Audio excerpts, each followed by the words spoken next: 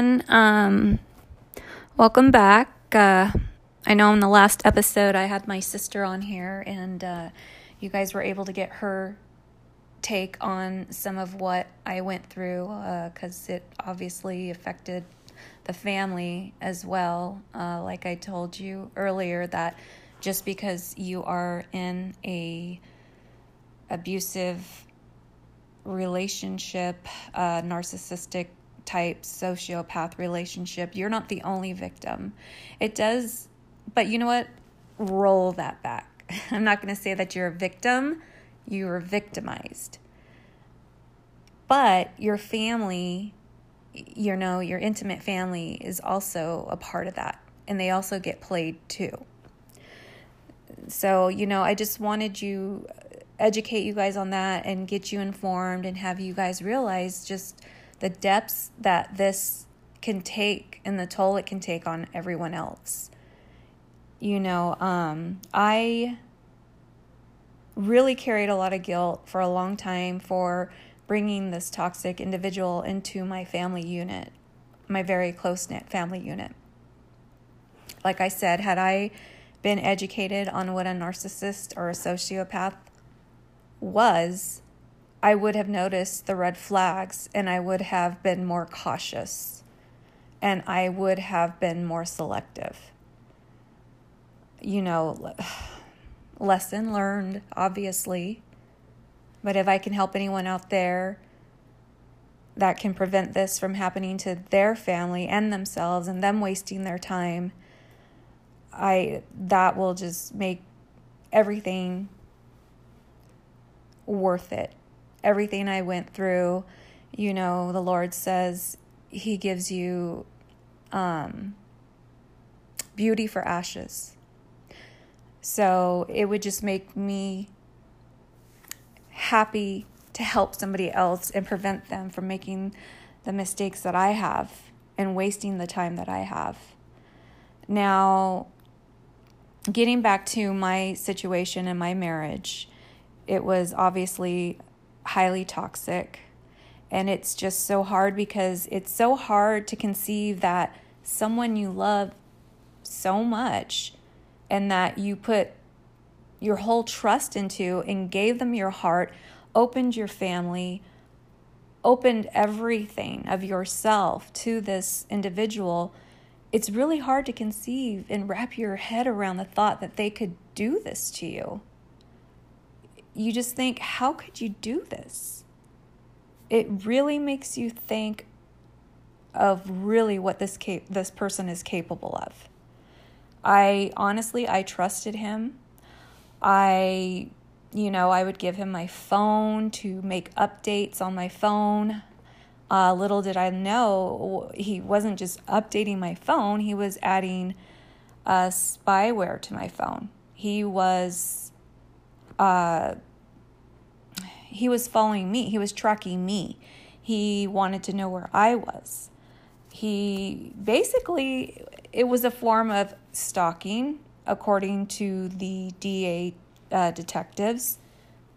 He would track me and want to figure out where I'm at. But it wasn't just for him to make sure that I wasn't doing anything behind his back or that I was being unfaithful.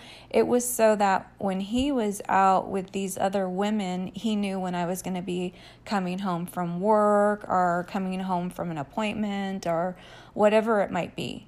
He would know my whereabouts and how close I was to the home. Now, our normal daily schedule played out like this. We would both get up in the morning. We would both take care of our son, get him ready for school. He would drop him off to school because it was on his way to work, or actually to work. Am I delusional? This guy would never work. Sorry. Because it was on his way to the gym. And because obviously, let's rewind this too. Sorry, folks. I eventually, after he was messing around with girls at the gym that we went to, I was like, no, you're not going to my gym anymore. Like, do your own thing.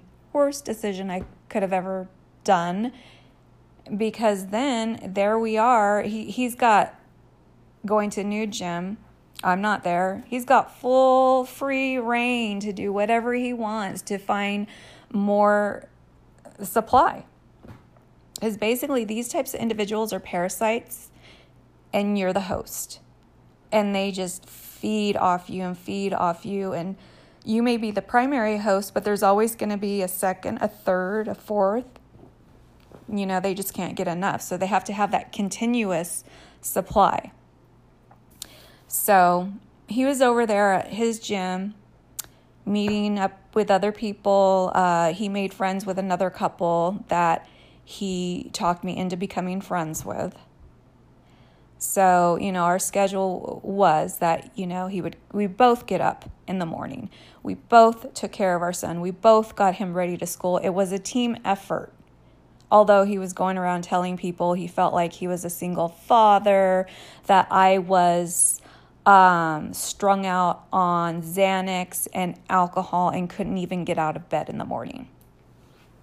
Which is so funny because here I am out of bed in the morning, getting our son ready for school with you, while you would berate me and demean me in front of our son and call me a whore. He'd call me a fake, plastic, shallow cunt, that I was a whore. What else? Fake, plastic, shallow cunt, and the best part of me rolled down my whore mother's leg. Nice. That's good. And that's also from a movie. That's in Full Metal Jacket. Remember, people, I told you, these sociopaths, these narcissists, they mimic and replay things they've seen in movies, lyrics in a song. They're delusional. So, yeah, no. I was never strung out on alcohol and Xanax that I could not get out of bed in the morning. Someone had to put food on the table. Someone was bringing in the income. Someone was taking care of the household, and it certainly wasn't him, because he was out there philandering around, hooking up with whoever he could. So, there's got to be someone stable running the household, and yes, that was me. So we did get our son ready together. He did take him to school. He'd drop him off because it was on his way to his gym. And then I would go to my gym, do my class, work out, go to work, while he just stayed out and about, go to Starbucks, hang out at Starbucks, go make some steroid drug deals, just out running amok. And sometimes we would both go and pick up our son together from school, or sometimes I would. Usually he would, because he wasn't working or doing anything. So, he was not a single father, or going around acting like he was a single father. And later on also I found out that he would go around and tell these other women that we had an open marriage. So it was okay. One of these women I confronted from the gym, and she apologized. She basically told me that he said it was okay, that he told her we were in an open marriage. I said, no, I didn't get the memo on that. I did not get the memo on that one. So yeah, no, I am not into open marriages. I'm not into open relationships. And yeah. So again, lies. But it's part of the game. It's part of what they do. They're very toxic. They're such good manipulators. They like to perpetrate lies and keep it going. They love the chaos. They love the chaos. It just keeps them on high, And this guy he just loved to throw it around like, do you know how many women want me? Do you know, every woman I was with before you, she treated me like a god. They put me on a pedestal. Well, no, you're not God. even though you think you are. You're not. And no, I'm not going to treat anyone like a God. I only have one God, my Heavenly Father, and it's not you, because I think you probably have Satan attached to you, which one time he did change his profile Facebook name to Louis Cypher, which really means Lucifer. So that's how mental this guy is. But yeah, I could not believe those words came out of his mouth when he said, every woman treated me like a god. I even looked at him and I said, did those words just seriously come out of your mouth right now? And he tried to take it back, and he was just ridiculous. So ridiculous. I remember times where, I just would want to lay in bed. Like most couples do, you lay in bed, you have your shows you watch, you lay in bed, you cuddle, you just have that intimate time. And intimacy didn't have to always be sexual. Intimacy is not always just a sexual encounter or sexual thing with each other. There's many forms of intimacy. Now, he would get so upset and so irritated and annoyed that sometimes I just wanted to cuddle and lay in his arms and just have him hold me and just let me know that everything's okay and that I felt safe and like my heart was safe. I never felt at peace. And I just remember one time him getting so agitated, and he just jumped out of bed and was like, look at me. I can't believe you just want to lay next to me and cuddle and watch a show. Do you know how many women want me? I was just at Starbucks the other day and I literally had to push this woman off me. She was so trying to chat me up, he said. He said she was very aggressive and that she insisted he take her phone number. Yeah. Wow. Well, I was like, okay, well, go then. Go call the Starbucks girl. I'm sure you already have been with her.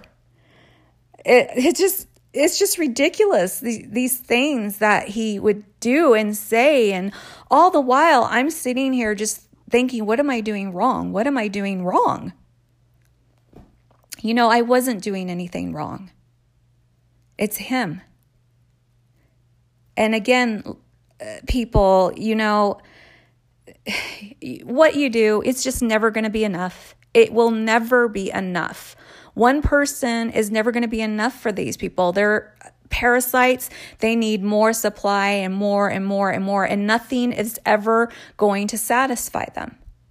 So you're just spinning your wheels, wasting your time. And in the process, you're losing yourself. You're losing your sense of self. You're losing everything about you.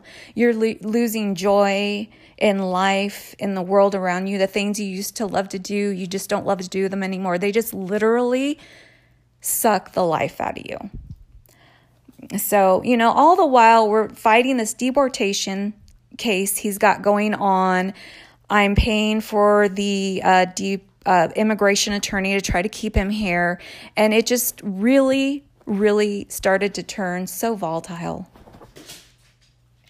And I felt so out of control and so helpless.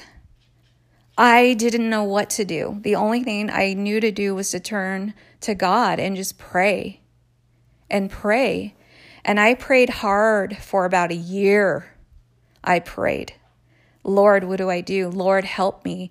Here I am breaking down with just this anxiety and depression and hopelessness and just getting so beat down by this man and just feeling like it's all my fault. And I'm the one going to counseling.